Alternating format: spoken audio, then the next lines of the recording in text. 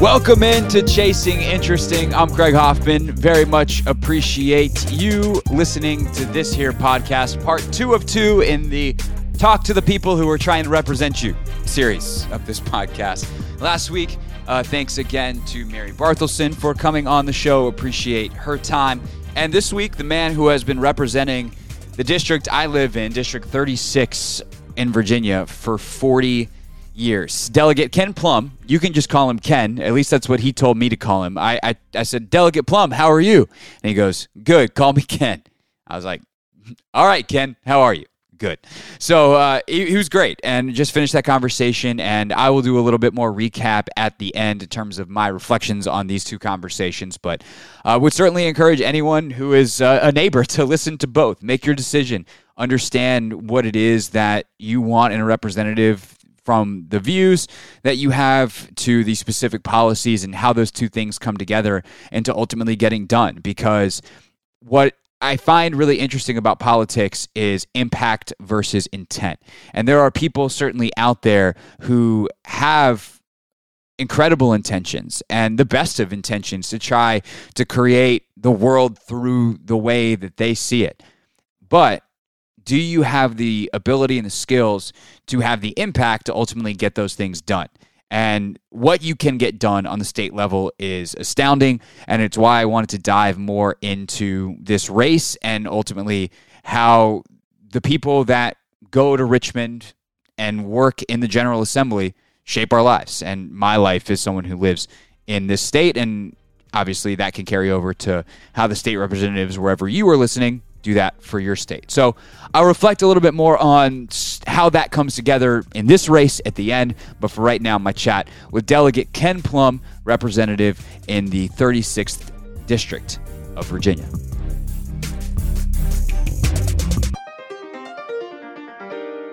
An absolute pleasure to be joined by Ken Plum. He is running again for the seat he holds right now to represent me and all my neighbors in the General Assembly of Virginia, the 36th District in the House of Delegates. And Ken, I really appreciate your time. And I'd love to start, before we talk about the campaign and some of the issues at hand here, about some perspective that you have from the fact that you've held that seat for quite a while now, and the change that has happened in the state of Virginia.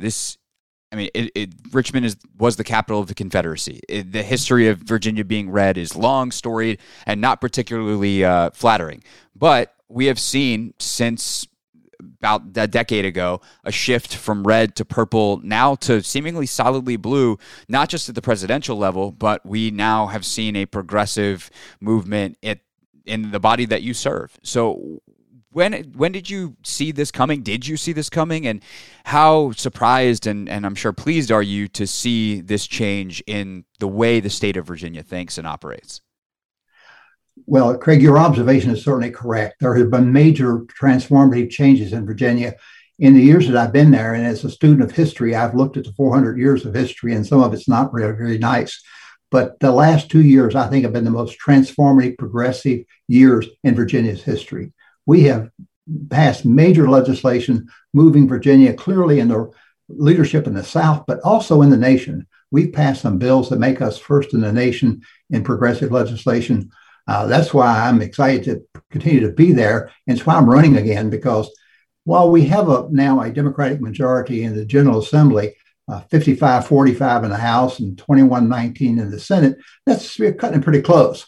And we want to make sure that in these elections coming up that we could keep our Democratic majority and that we finish some work that we've been doing.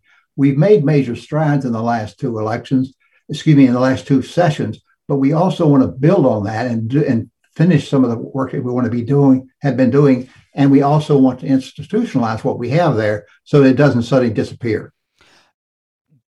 How are you guys able to not just propose, but ultimately pass this legislation? I mean, is it just a lack of fear of repercussions from the other side that we see so often in Washington, where I feel like Washington Democrats are scared of their own shadows, they're scared of Joe Manchin, they're scared of what Republicans might say. And for a state like Virginia that has the same polls that we have, obviously, at the federal level in D.C., which gets a lot more attention, that's why I reference it, but it seems like you guys just powered through and said, like you said, not just the first in the South to do a lot of this, but there are some laws on the books that are models for other places like Washington, Washington State, California, that others have followed. So why and how were you able to accomplish those things? The outcome of the 2019 elections. What we did in 2019, and it's hard to know how it is that we accomplished that. It probably was the influence of the national elections and what was going on in the national government, that there was a revolt on the part of the minds of the people. And they went to the polls in huge numbers, and they voted Democratic majority. And when you did that, suddenly, and what you'll find in the legislative halls is you don't pass bills because of you made a great speech or you have the best argument. You pass bills because you have a majority vote to pass the bill. And that's what we lacked in the past. And now that we were able to get through a decisive election in 2019, and I want to credit to people of Reston voters. While I was not opposed in that election, Reston voters worked with me as we worked in other districts to make sure that like-minded legislators got elected. And when we did that, we had the numbers. When we had the numbers, we were able to move forward. And so that's the ultimate secret of it. And that's why coming up with the primaries this year and the general election this year, it's so important that we elect people who share our values and people who are willing to take the risk. And if there's one thing that I bring, I think, to the legislature these days is a recognition that if you hang in there, you can get the work done. I have a number of new members who take a look at me and realize that while we got rid of the death penalty this year, thank heavens, I've been opposed to the death penalty for 40 years. It takes a while to get things done. You got to have guts to do it. The voters in Reston have been most understanding. I've been able to come back home and tell them why I represent progressive views, and they represent progressive views, and we've had a good run. And I want to make sure we seal that off with putting some of these things firmly into the Constitution or into law such that they won't be turned over in another election cycle. I don't know if someone who's been serving for 40 years gets asked about their origin story too often, but I'd like to ask, you're a white guy from the suburbs who's 79 years old. How did you get into politics 40 years ago? And have you always been a progressive person? Like, how much have your views changed over 40 years as someone who seemingly is still ahead of the curve and I would say left of center in the Democratic Party even? I'd like to be able to give you a really straight answer to that, but I will tell you it's kind of complicated in the fact that I always wanted to be in elective office. I always wanted to be in public service. Even when I was a kid, it was a dream I had. When I studied in school, the history and government classes were my favorites. When I went to college, I studied political science. I worked in campaigns and so on. So when people say they want to be a doctor, a lawyer, an Indian chief, whatever they want to be, I want to be a politician. I want to be somebody who is making the decisions on behalf of the community. And it's changed drastically. When I first ran for office, I was running in opposition to the then leftover remnants of the Byrd machine, a Democratic machine. And I was running as a progressive Democrat. And while I would not have been able to get elected dog catcher downstate, I was able eventually to get elected a delegate in Northern Virginia. And so over the years, we went from when I was first in a majority of 75 of 100 members of the House of Delegates who were Democrats, but it was a very conservative body. And I found myself in opposition to so much of what Democrats stood for then. And we also governed with an arrogance such that we eventually lost the majority. I wasn't surprised at all. We simply were not in touch with people. And so then we saw the Republicans take over, and my gosh, they had learned all the bad lessons from the Democrats, and they were no better at all. And so once again, I'm sitting on the sidelines. But now we come to the elections of 2019, and we've got like-minded people working for the betterment of Virginia. And incidentally, too, also, I think, representing the best values that Virginia had back in our foundings. All men are created equal. All persons are created equal. Life, liberty, and pursuit of happiness. That's what we represent now. Some call that progressive. I say it's the basics of our government. And it's been a lot of change. I personally, my dad was a union member coming out of the Depression. I think that probably had an influence on me. I'm not overly religious, but I'm an ethical person, a moral person, and that influences my thinking. And to me, that all falls down to being a progressive Democrat. I would agree as someone who considers themselves many of those same things. What was your reaction to getting primaried? Well, I will tell you that I haven't been challenged at all in general elections and so on for about a decade. And I explained to people that, while that's convenient for me, I don't think it's good for democracy. And while it would be convenient for me not to have an opponent, it really actually is good for democracy because what it will permit us to have the kind of discussion that you and I are having now, and it will permit us to once again go to the people with a message. And as an old school teacher, part of my career was teaching school, teaching history and government. I like to talk about what I'm doing. I like to talk about the importance of what we're doing. So having a primary and having a general election requires me to do a little different work. But the fact of the matter is, I really think the way you get reelected is to be effective in office. So I've been working hard to be effective in office, and I continue to do that and think that'll carry me through the primary and the general election. What specifically do you make of your opponent, Ms. Barthelson? I actually don't know her. I mean, I don't know that I've ever met her, and I am not aware of her being in touch with my office on any matter. So I really can't pass a judgment. I just take her at her values that she wants to run, and hopefully we'll have many opportunities to appear before the public and so on to discuss the issues and that people make a decision. She talked a lot, has talked a lot in her announcement and her, obviously her interview with me last week about systems engineering. That is her profession. That is her vocation. She wants to apply different problem-solving techniques to some of the problems that we have societally. How do you approach problem solving, and how do you approach creating legislation to solve the problems that we have? Yeah, I can remember back when I first ran, a seasoned legislator said to me, "You make things sound so simple." And of course, what I learned when I got there was quite not so simple. It's while I believe in creative problem solving and used to teach that in my classes to my children and so on, when you get to Richmond and when you get to the legislature, you have one other element you add, and that's politics. And you add also personalities. So while all those things need to be an ingredient of it, it really is much more complex than getting legislation passed. What I just felt is that back in the 1990s, we were seeing emerging technology issues coming before us. And there's no one going to be ever an expert in all the technology stuff that we face. So I introduced a bill in 1997 that set up the Joint Commission on Technology and Science. And for a number of years, I chaired that commission until the Republicans took over. And what the Joint Commission did and continues to do is to take the most recent hot issue, if you will. At that time, the first issue we had was using virtual signatures, electronic signatures on documents. Big deal then. So what we did as 9 legislators on the commission is we formed a technical advisory committee made up of 25 people from business industry, academia, and consumers to work together with us over a period of a year. And I'm pleased to say that when we put in our bill, one of the first in the country, it passed without any amendments.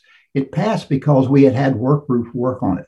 So while I think we can take a systems approach, we need to take a look at the systems approach we have in place. And that's one that recognizes that with technology, you have various stakeholders, you have various interests, and somehow all those must be taken into account for legislation to work. Most recently, the Joint Commission worked on a data privacy bill, the second such bill to be passed in the nation. Some will say it doesn't go far enough, and some will say it goes too far. And that means that we probably got a good balance in terms of what we were trying to do. And we worked it through with the affected industries, people in academia who have views on these kind of matters, as well as citizen interest groups. That's a way to go about problem solving. The second item, as I mentioned before, is the politics of the thing. You have to make sure that you are amenable to working with other people, understanding their interests. You don't have to agree with them, but you have to show an understanding. And I have the advantage of having grown up in rural Virginia down in the Shadow Valley. And so I know what downstate Virginians are like. And that has helped me also to be able to work in that environment. I have 2 follow-ups on 2 different things that you just said. I'll start where you ended, which is the idea of bipartisanship and talking to people who may not think like us. It's something that obviously we see at the federal level. We see it playing out in really disappointing and non-democratic ways in Washington, where it just seems like the Republican position has become the opposite of whatever Democrats want to do.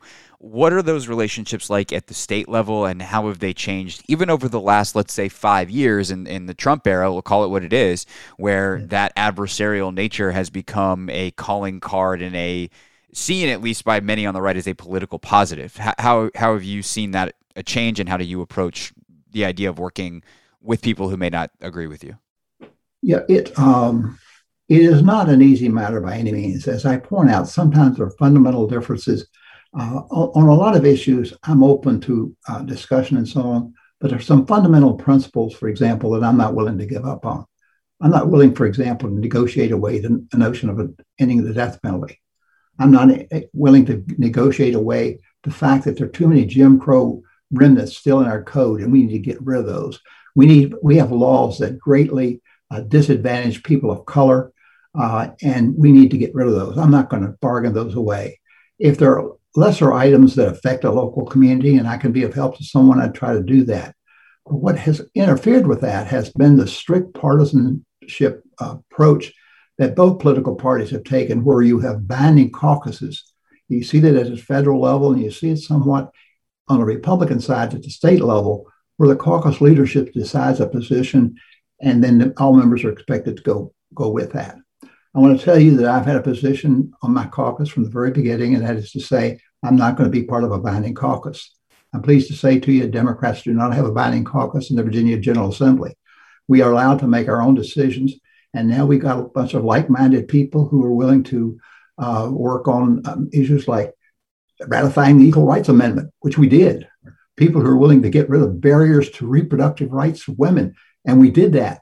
So when we got a bunch of like-minded people together, you don't need a binding caucus. When you have a binding caucus, you're forcing people to take positions that and I had a good friend on the Republican side with whom I used to say regularly, you got to be ashamed of yourself, because I knew he didn't really think that way, but he was caught in a binding caucus. So I'm not part of that, and I don't want to be, and I'm willing to work in my bipartisan way as far as I can go. But on some matters of principle, it's not a matter of bipartisanship, it's a matter of good government.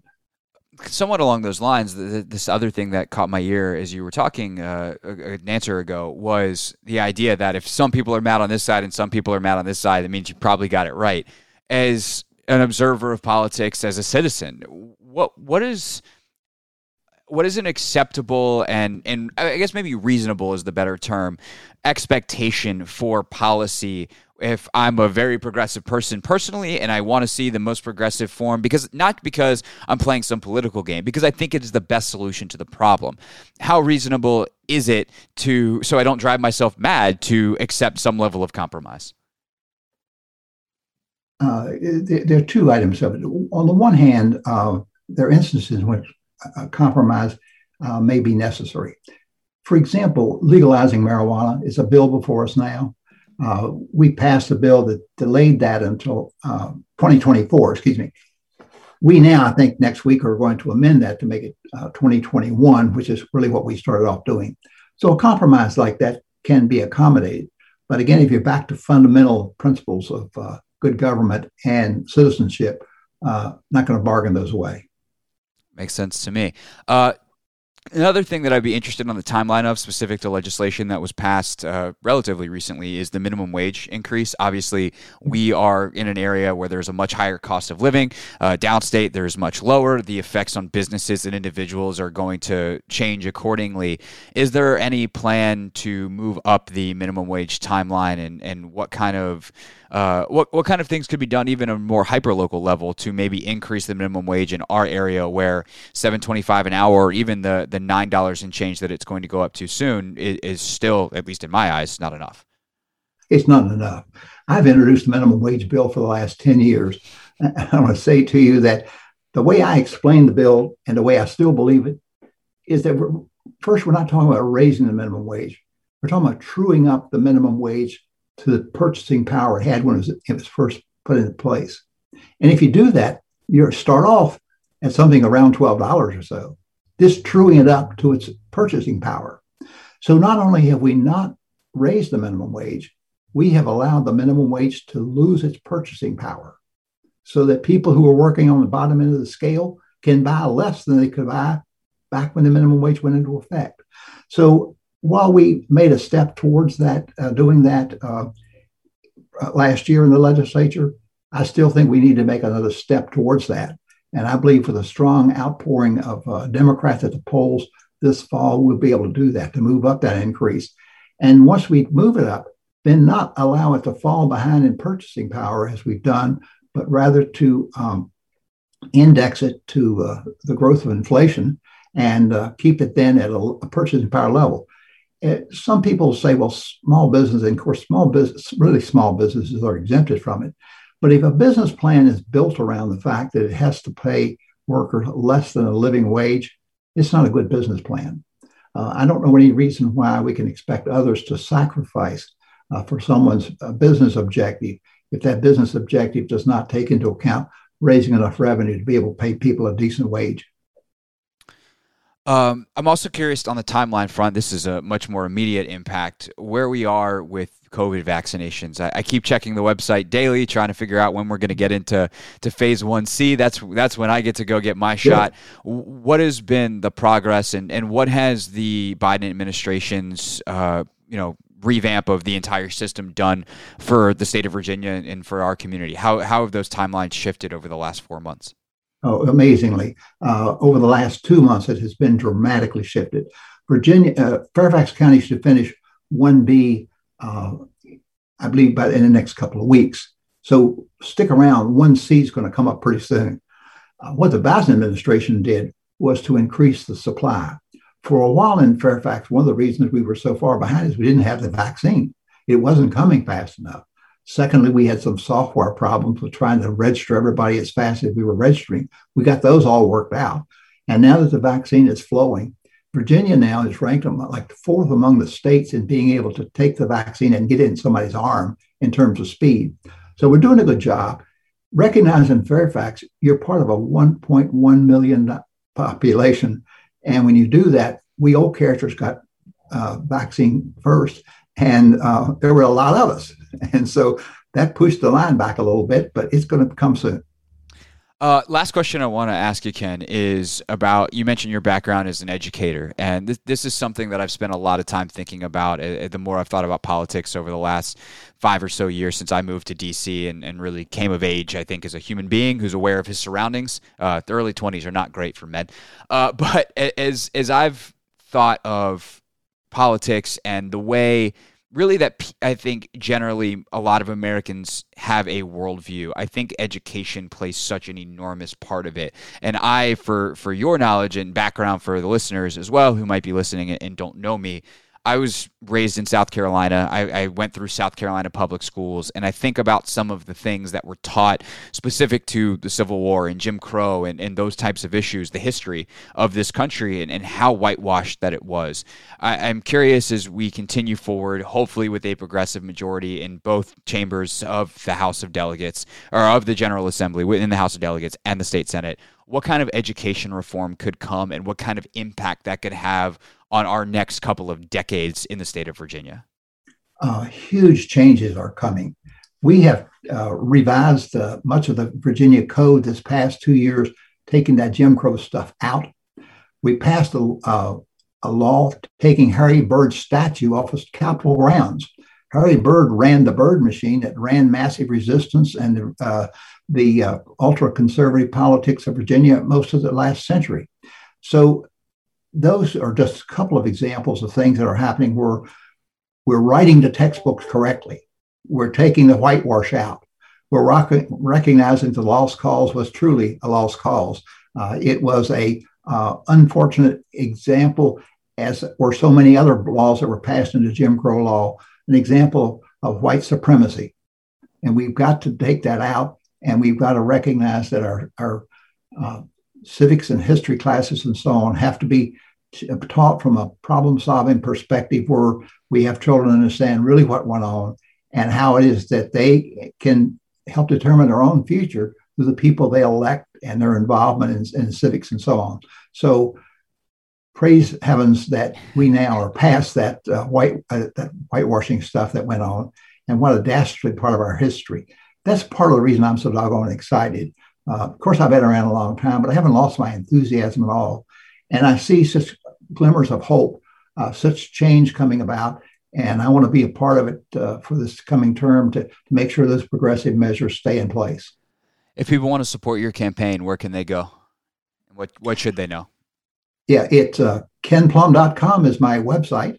And I do a weekly electronic newsletter. If they go to kenplum.com, you can click on my newsletter, and at 6 o'clock every Wednesday morning, it'll be there. And it'll discuss the latest hot issue in my commentary. I don't hold anything back. It also is filled with information about the latest COVID information, the latest civic involvement activities you can participate in. So it's available to you for free, comes right to your home by the internet, and kenplum.com. All right, Ken, I appreciate the time here on the podcast, and thank you for your service over not just the last couple of years that you've represented me, but for 40 years in the General Assembly of Virginia. Good. My pleasure. Thank you. Delegate Ken Plum here on Chasing Interesting. Now, I approach these interviews certainly with a journalistic eye because that's my background. I approach everything pretty much with a journalistic eye. That's the way I see the world.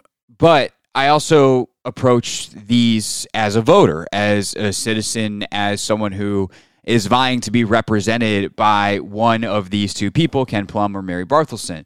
And with that, and the fact that it's my podcast and I can do whatever I want here, I think it's completely fair to share reflections and ultimately a decision. Obviously, I will continue to watch how this race plays out in different propositions. And I can honestly say that if either of these two individuals wins, or one of these two will win, so whichever wins, I think that I'm in good progressive hands. For those that have listened to this podcast for a while, you know that is where I sit. That is how I see the world, through a how can we make it better, more equitable lens, and not just through hopes and dreams and platitudes, really, but through real practical solutions that create the outcomes that create not just equality, but equity. And I do think that both candidates have good ideas. They have pure intentions, and they bring different skill sets to the table that can accomplish those goals in different ways. But if it ain't broke, don't fix it, on some level applies here. Ken Plum has been representing Reston, the town where I live, for 40 years. He has been steadfast in his opposition to how the government at the state level was run for a long time, as he described, and he has been an enormous part of the progressive success over the last specifically 2 years since the majority was taken in both houses of the General Assembly. And he is someone who understands the system at a really high level, and who, as I talked about with Mary last week in asking her why she felt compelled to run, does have seniority that matters. That if I have an issue and I want it elevated to the highest level of the Democratic Party, and thus to the top of what people are caring about as our representatives in Richmond, I have a direct line via Ken Plum. And not because I had him on a podcast and I'm anyone special. I reached out saying, hey, I'm a constituent who has a podcast, not I am someone who has been on the radio and whatever level of clout that could potentially get me. I don't believe that makes me any different than any other constituent for any congressperson around the country, for any representative around the country. And so any constituent, any citizen of Reston would have that same line. And I think that matters. And I think it matters a lot. I think understanding, there's a couple times where Mary answered questions and said, like, I need to do more research on that, which is a position I certainly respect, but one that I also think if you're currently running the race, you can't, to use a fitness analogy, because that's how my brain works, like you can't train for the race during the race. You have to put in the work beforehand. And while I think that she can certainly contribute to making our community better, and some of the ideas she has could be channeled into positive ways, I know that Ken has done that work. He's run that race before, and he's trained for it and has been running the race for 40 years. And so that is essentially where I come down, where his ability to communicate to multiple people, his understanding of where the trap doors and the levers of power are, matters to me. And I think that I would love to see them work together. I would love for, Ken said, and this honestly matters to me too. And I look, is this political gamesmanship? Maybe on some level. Ken is a 40-year veteran, but the fact that he said that, you have a constituent who is running against you and is primarying you and has had no contact with your office, how hard have you really pushed for change if you have not reached out to your elected representatives to try to do it as a citizen? That your first inclination is, oh, I have to go all the way to the top, not I'm going to try to exercise whatever power I have. Maybe I'm being victim to a political veteran and a political act, but it's also, as long as it's accurate information, would be pretty formative to me as well. So that's kind of where I stand. I hope they ultimately wind up working together. I hope that the best of what they both offer can help move Virginia forward and continually down the path that it's on. But considering the path that it's on right now is a pretty good one, I think I'm ultimately going to wind up voting to staying on that current path. So that's just one man's opinion, but it's the man who hosts and created this podcast, and you're listening to it, so that's the only opinion that you get.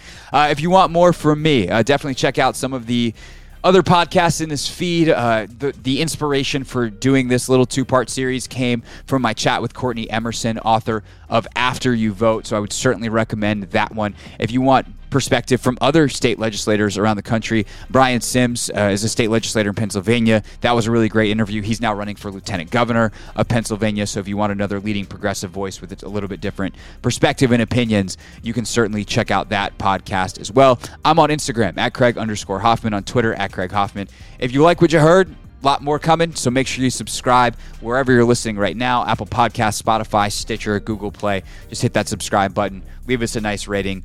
Unless you hated it, in which case you can just mosey on with your day. It'll be great. You'll have a wonderful, beautiful afternoon. I'm Craig. This is my podcast. Thanks for checking it out, and I'll see you next time on Chasing Interesting.